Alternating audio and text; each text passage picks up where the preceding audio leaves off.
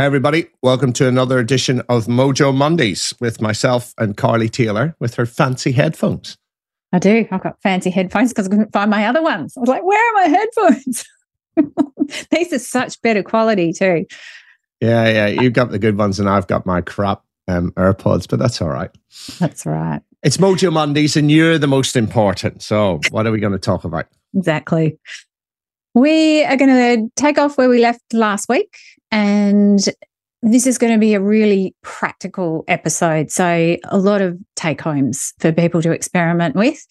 We're going to talk about what we can do when we have anxiety or worry or overthinking or fear or guilt, all those emotions and thoughts that can take over our lives and lead us down a path that we don't want to be on or that don't serve us well. And anxiety and worry and fear are all the what ifs. It's the crystal balling of all the negative outcomes that could happen. Mm-hmm. Not that will happen, but could happen. And sometimes that's really, really useful because it spurs us into action and we can mitigate those risks. But sometimes it's very unhelpful and it can end up paralyzing us, and we can end up being going into a sort of a state of inaction. For example, we don't speak our opinion in a meeting, or, for our kids, it's like they might not put their hand up even though they want to contribute, or, it can affect sporting performance, impact our relationships. It's important to know that this is our primitive brains doing its job. Our brain is trying to protect us, and it's completely normal. Yeah. And people, I think, understanding that response, that stress response that we share with other species, and it's fight, flight, or freeze. So the whole idea of the stress response, and this is the thing, it doesn't matter whether the stress is physical or psychological, it's the same system that's activated, and it doesn't matter whether it's real or imaginary, it's the same system that's activated. So you can think yourself into a state where you're as stressed as if you're being chased by a lion. And then the body releases all of these chemicals to enable you to either fight or to run away, or you just freeze, right? And freezing can be useful sometimes because most animals their visual systems are attracted to movement, right? So, but that's often why we can get paralyzed or we can freeze. And this is also, I think, what happens is when you're stressed, there's this beautifully synchronized system that kicks off. There's two parts to our stress response system: the fight or flight nervous system, the sympathetic nervous system, and then there's the HPA axis. So the first one is very, very fast acting and involves the hormones adrenaline and noradrenaline. Noradrenaline is like the sister cousin that's released in the brain. And then if that stress is extreme or prolonged, the HPA axis kicks in more and more, right? And that's to do with cortisol.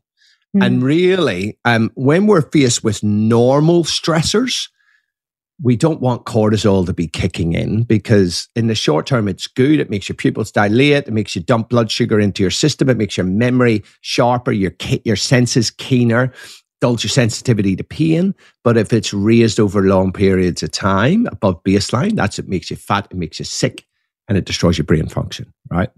So it's understanding that this system kicks in, and that if we are just having a normal stress response and we don't fight or run away, those stress hormones can build up, and that's what actually makes it worse, right? And that's when it starts to impact on our brain function, and over time it impacts on our physical health as well, right? So I think that basic understanding then leads us into what we can do about it.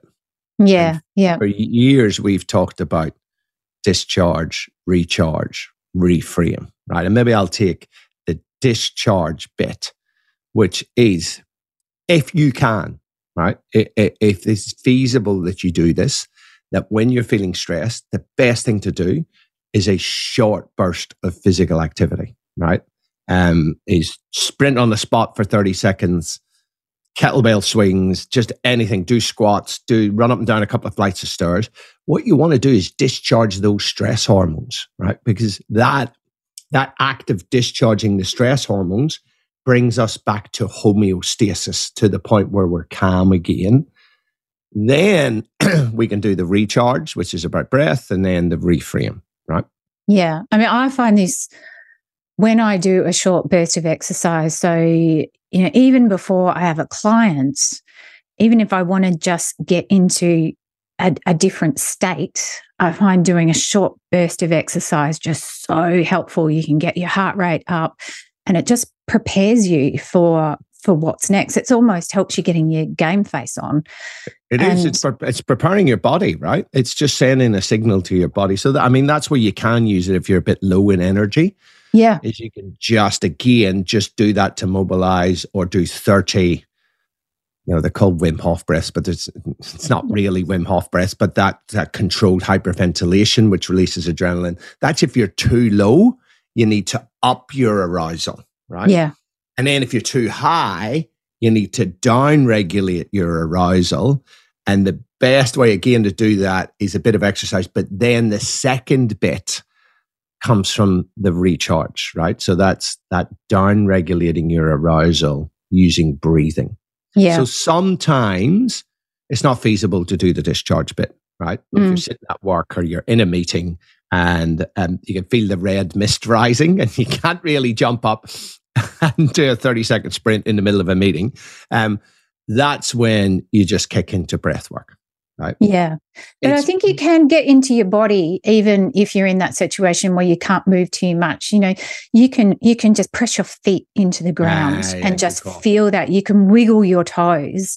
You can press the pads of your fingers together and then do that breathing, and then the reframe, which is how can I reframe what's going on here? And I'll give you an example of this because I'm studying at the moment. I'm doing my master's, and every time I've got a uni assignment, I just get this anxiety just build up. I can feel it in my body, so I recognize it. When I can feel it in my body, it's like I can feel it in my throat, or I can feel it. My shoulders will get tense. And I know this is like my thoughts start racing. Then it's like, oh, what if I fail?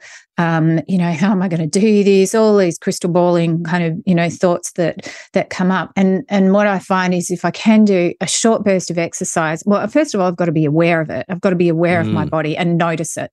We all need to become noticers of what's going on in our body and notice what's going in our mind. And that's self-awareness. That's that first step. And then doing a short burst of exercise, doing some breath work, and then reframing it. And for me, the anxiety is useful because I am not going to do well in my assignment unless I actually put the work in. So I reframe it that, okay, I want to do well, so I'm going to work hard at this. So if you can reframe it, if the emotion that's coming up and the thoughts are telling you to do something, then often it can be helpful. And now, a quick break for a word from our sponsors. I actually just want to go back to what you said there about, you can press your fingers together or press your feet in. And this can be, this DRR that we use, discharge, recharge, reframe. If you can't discharge, I just thought about what you said, divert. So the D goes from discharge to divert, and it's about diverting your attention. So when you're too in your head, you want to get out of your head, and the best way to do that, you can do stuff. You talked about this before. Look for the color blue or whatever, or just notice your feet, squeeze your feet, wiggle your toes, press your hands together. What you're doing there is you're diverting your attention, so you're breaking that loop, right? And getting yourself out of that amygdala hijack. And then you can do the recharge, and that's where the breathing comes in. So we know that any type of breath work is useful as long as it involves slower and controlled breathing. So you can do box breathing, 3, 4, 5 seconds, in for 4, 3 or 4 or 5, hold for the same, breathe out for the same, hold for the same.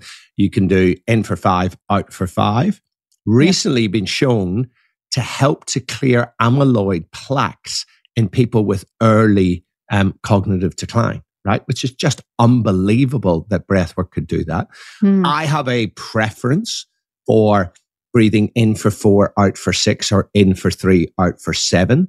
Reason being that when you breathe in, you temporarily just slightly upregulate your sympathetic nervous system.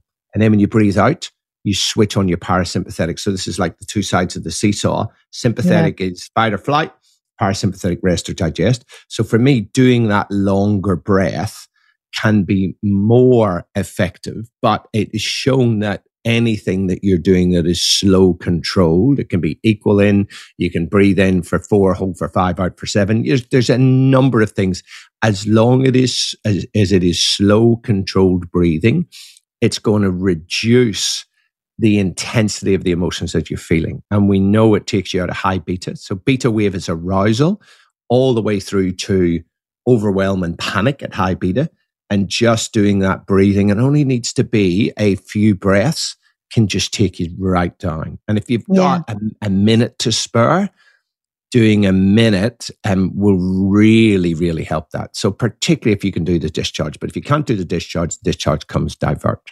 Right? Yeah. So and really, really good to do this first thing in the morning, especially if you know that you have something during the day that is going to bring up anxiety, or even if you are somebody who wakes up with a feeling of dread every morning and you don't even know why that you feel that way, which a lot of people do this exercise and see whether it helps, because it is going to burn up those stress hormones, and it is going to divert your attention onto. And it's important at the end of this discharge, recharge, reframe to then take action.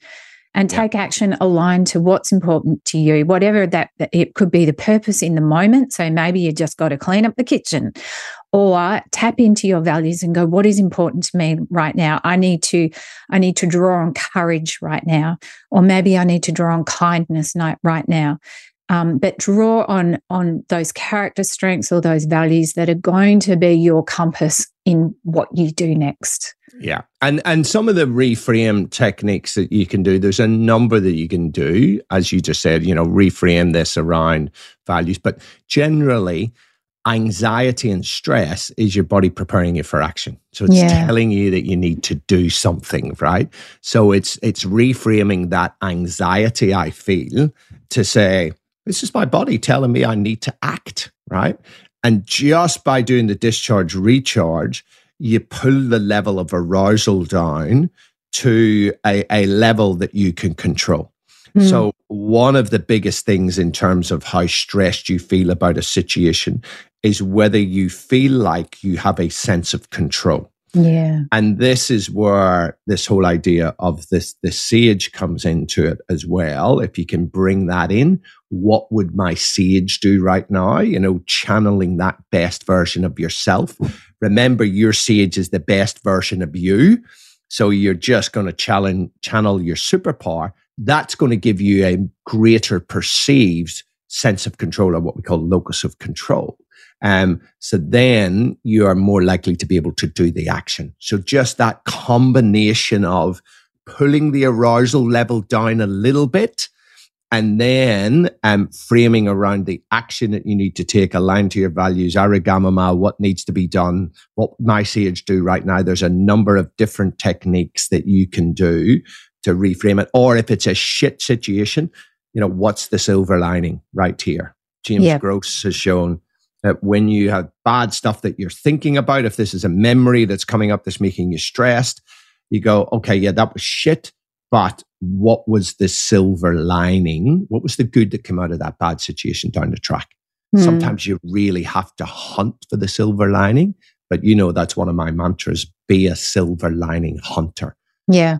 Because Professor James Gross has shown that when you have negative situations that you're remembering, if you actually go, yeah, that was bad, you acknowledge, you accept it, but then you reframe to look for the silver lining, it is wonderful. And it even works for people with PTSD. It can be really quite successful. Yeah, amazing. So I think that's the to look this week is to experiment. Yeah, experiment on using that discharge, recharge, reframe. connect your actions with your values. If you can't do the discharge, just use your body, press your feet into the ground, wiggle your toes, pads of the fingers together. And I would really suggest, if you have a young person in your life, a teenager, who I know a lot of young people are really feeling anxious and don't really know what to do with it. This might be a technique that you can pass on to them, especially if they have exams coming up. That's right. And it's just your body preparing you for action, right? Yeah. And look, really good if you've got little kids. Just notice that whenever they're stressed, just say, let's get the sillies out. So you do a 30-second sprint on remember we used to do this with the kids? Yeah. 30-second sprints on the spot where you run around in circles and just go boogaloo and get the kids involved. And then you just say to them, okay, let's do 5 breaths. Just get them to do 4 or 5 breaths, right? And then talk to them once they are now back in their frontal lobes in control. And it's genius. It works really well for kids and it works for adults because we're just big kids. Yes, exactly. So go and do some experiments. Catch you next week. Okay, see ya.